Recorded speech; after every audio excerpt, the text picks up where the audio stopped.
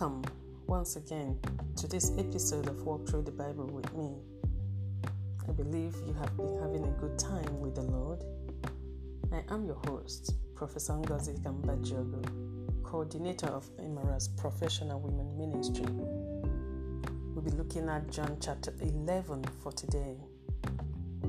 Father, we trust you to take us through the reading of these scriptures. Let your Spirit guide us. In Jesus' name, amen.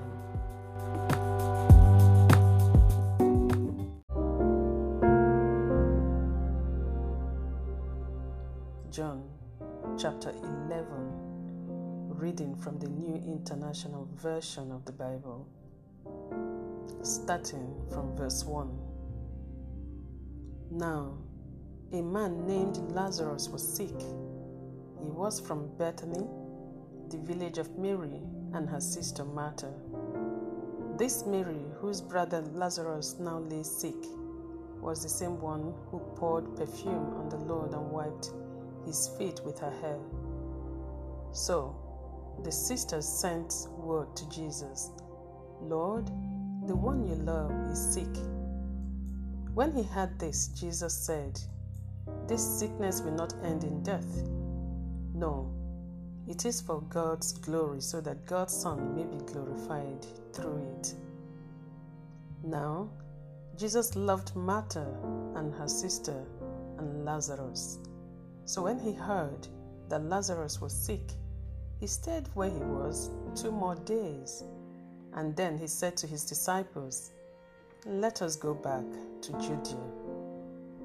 "But Rabbi," they said, "a short while ago the Jews there tried to stone you, and yet you are going back?" Jesus answered, "Are there not 12 hours of daylight? Anyone who walks in the daytime will not stumble, for they see by this world's light. It is when a person walks at night that they stumble, for they have no light." After he had said this, he went on to tell them, "Our friend Lazarus has fallen asleep, but I am going there to wake him up."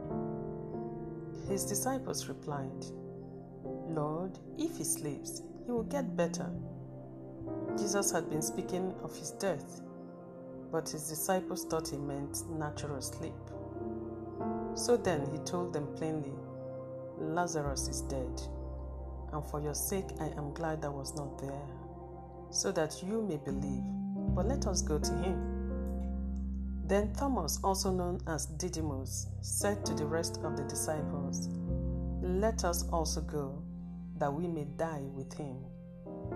On his arrival, Jesus found that Lazarus had already been in the tomb for 4 days. Now Bethany was less than 2 miles from Jerusalem, and many Jews had come to Martha and Mary to comfort them in the loss of their brother. When Martha heard that Jesus was coming, she went out to meet him, but Mary stayed at home. "Lord," Martha said to Jesus, "if you had been here, my brother would not have died. But I know that even now God will give you whatever you ask." Jesus said to her, "Your brother will rise again." Martha answered, "I know he will rise again in the resurrection at the last day." Jesus said to her, "I am the resurrection and the life. The one who believes in me will live even though they die. And whoever lives by believing in me will never die.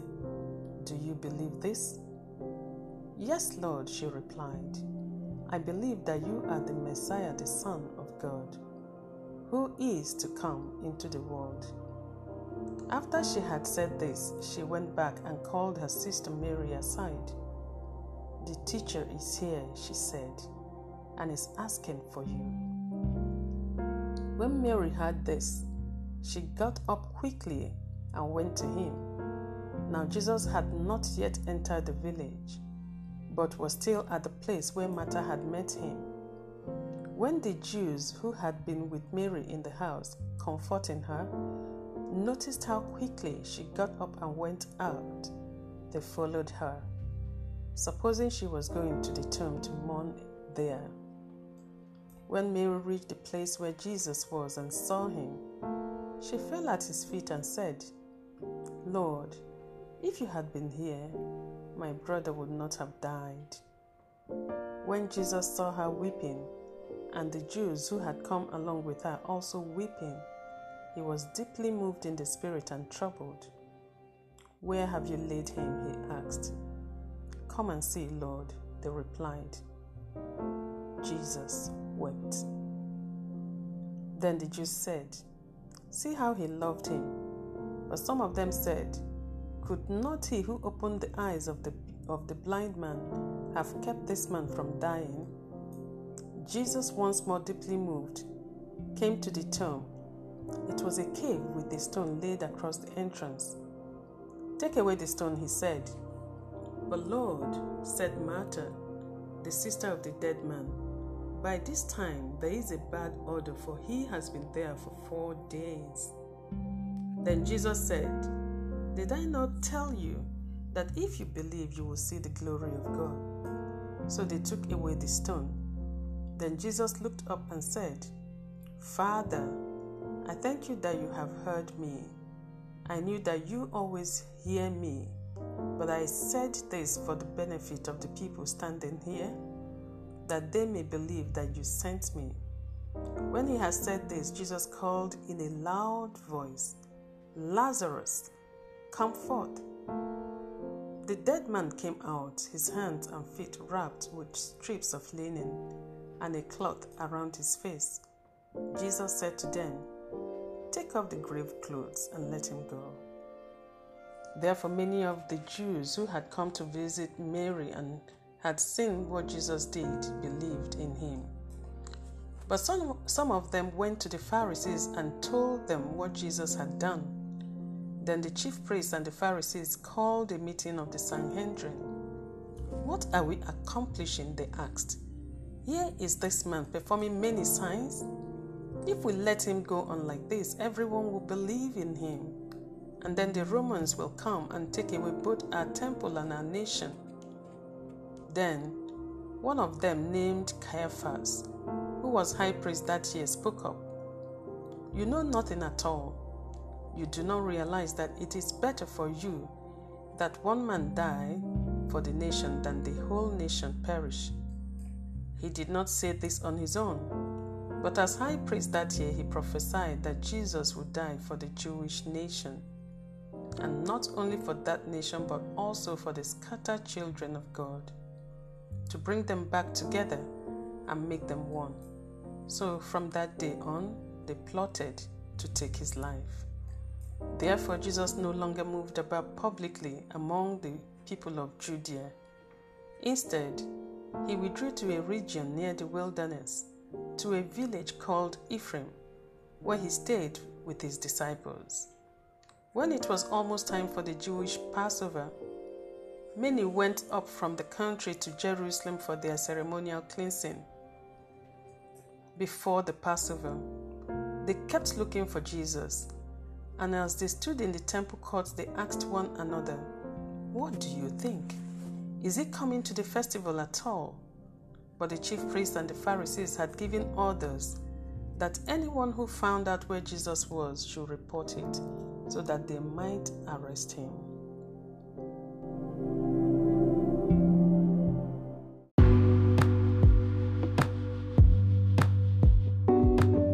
The highlights and the declarations.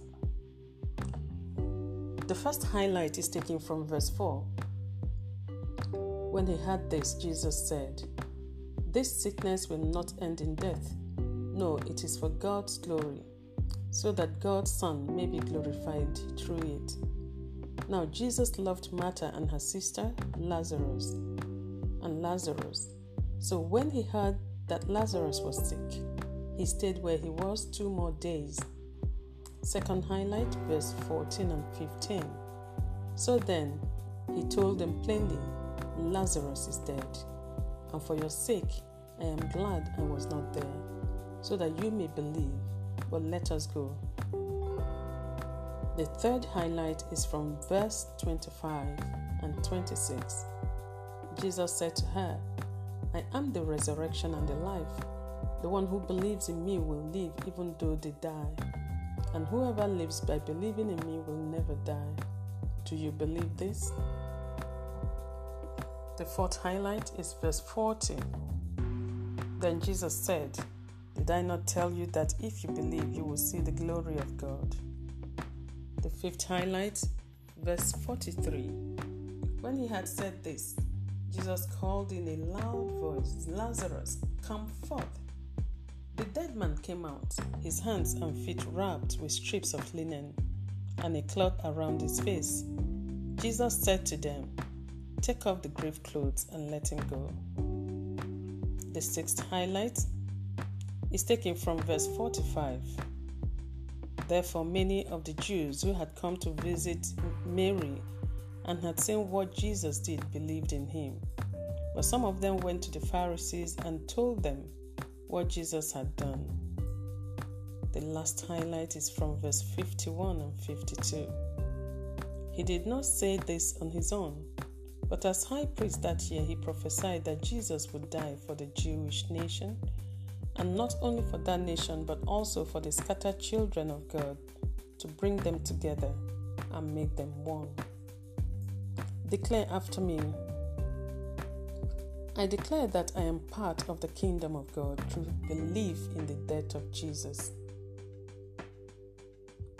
I declare that my challenges will be for the glory of God because He loves me. I believe in the power of the resurrection and I submit to it.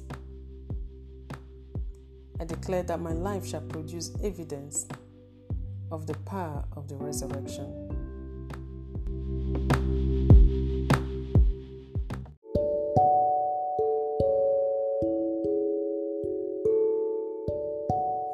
Father, thank you for loving us so dearly. By reason of your love, I invite the Holy Spirit into the situations and circumstances of those listening at this hour. I command every challenge facing them right now to bow to your love. By the voice of authority, I call forth every dead area of their lives to receive life now.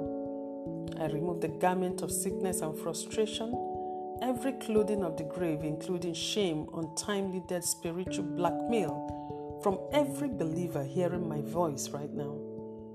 Turn our lives around, O God, and cause us to produce evidence of the resurrection power, that men may believe.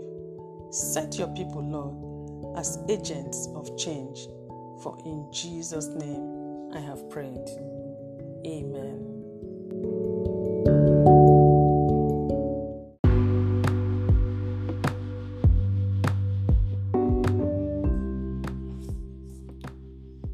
We'll be required today to, number one, list the areas of your life you think has experienced delays and present them to God. Perhaps you've been waiting for something for a while and it seems delayed.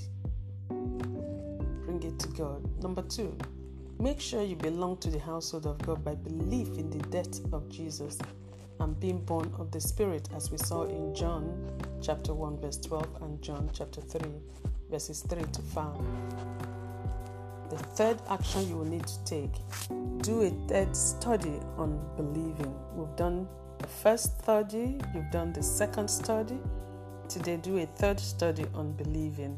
And finally, walk conscious of the fact that you are an agent of change, carrying the power of God through belief in the resurrection power. Again, we'd like to have you interact with us, share how God has been handling these matters in your life and how we've been walking through the scriptures, through the Bible with us. Share with us on our online community discussion platform on Telegram, or send an email to our website www.emeraldswomen.org. You can also meet us on Facebook. Go forth and shine, for the glory of the Lord is risen upon you in Jesus' name.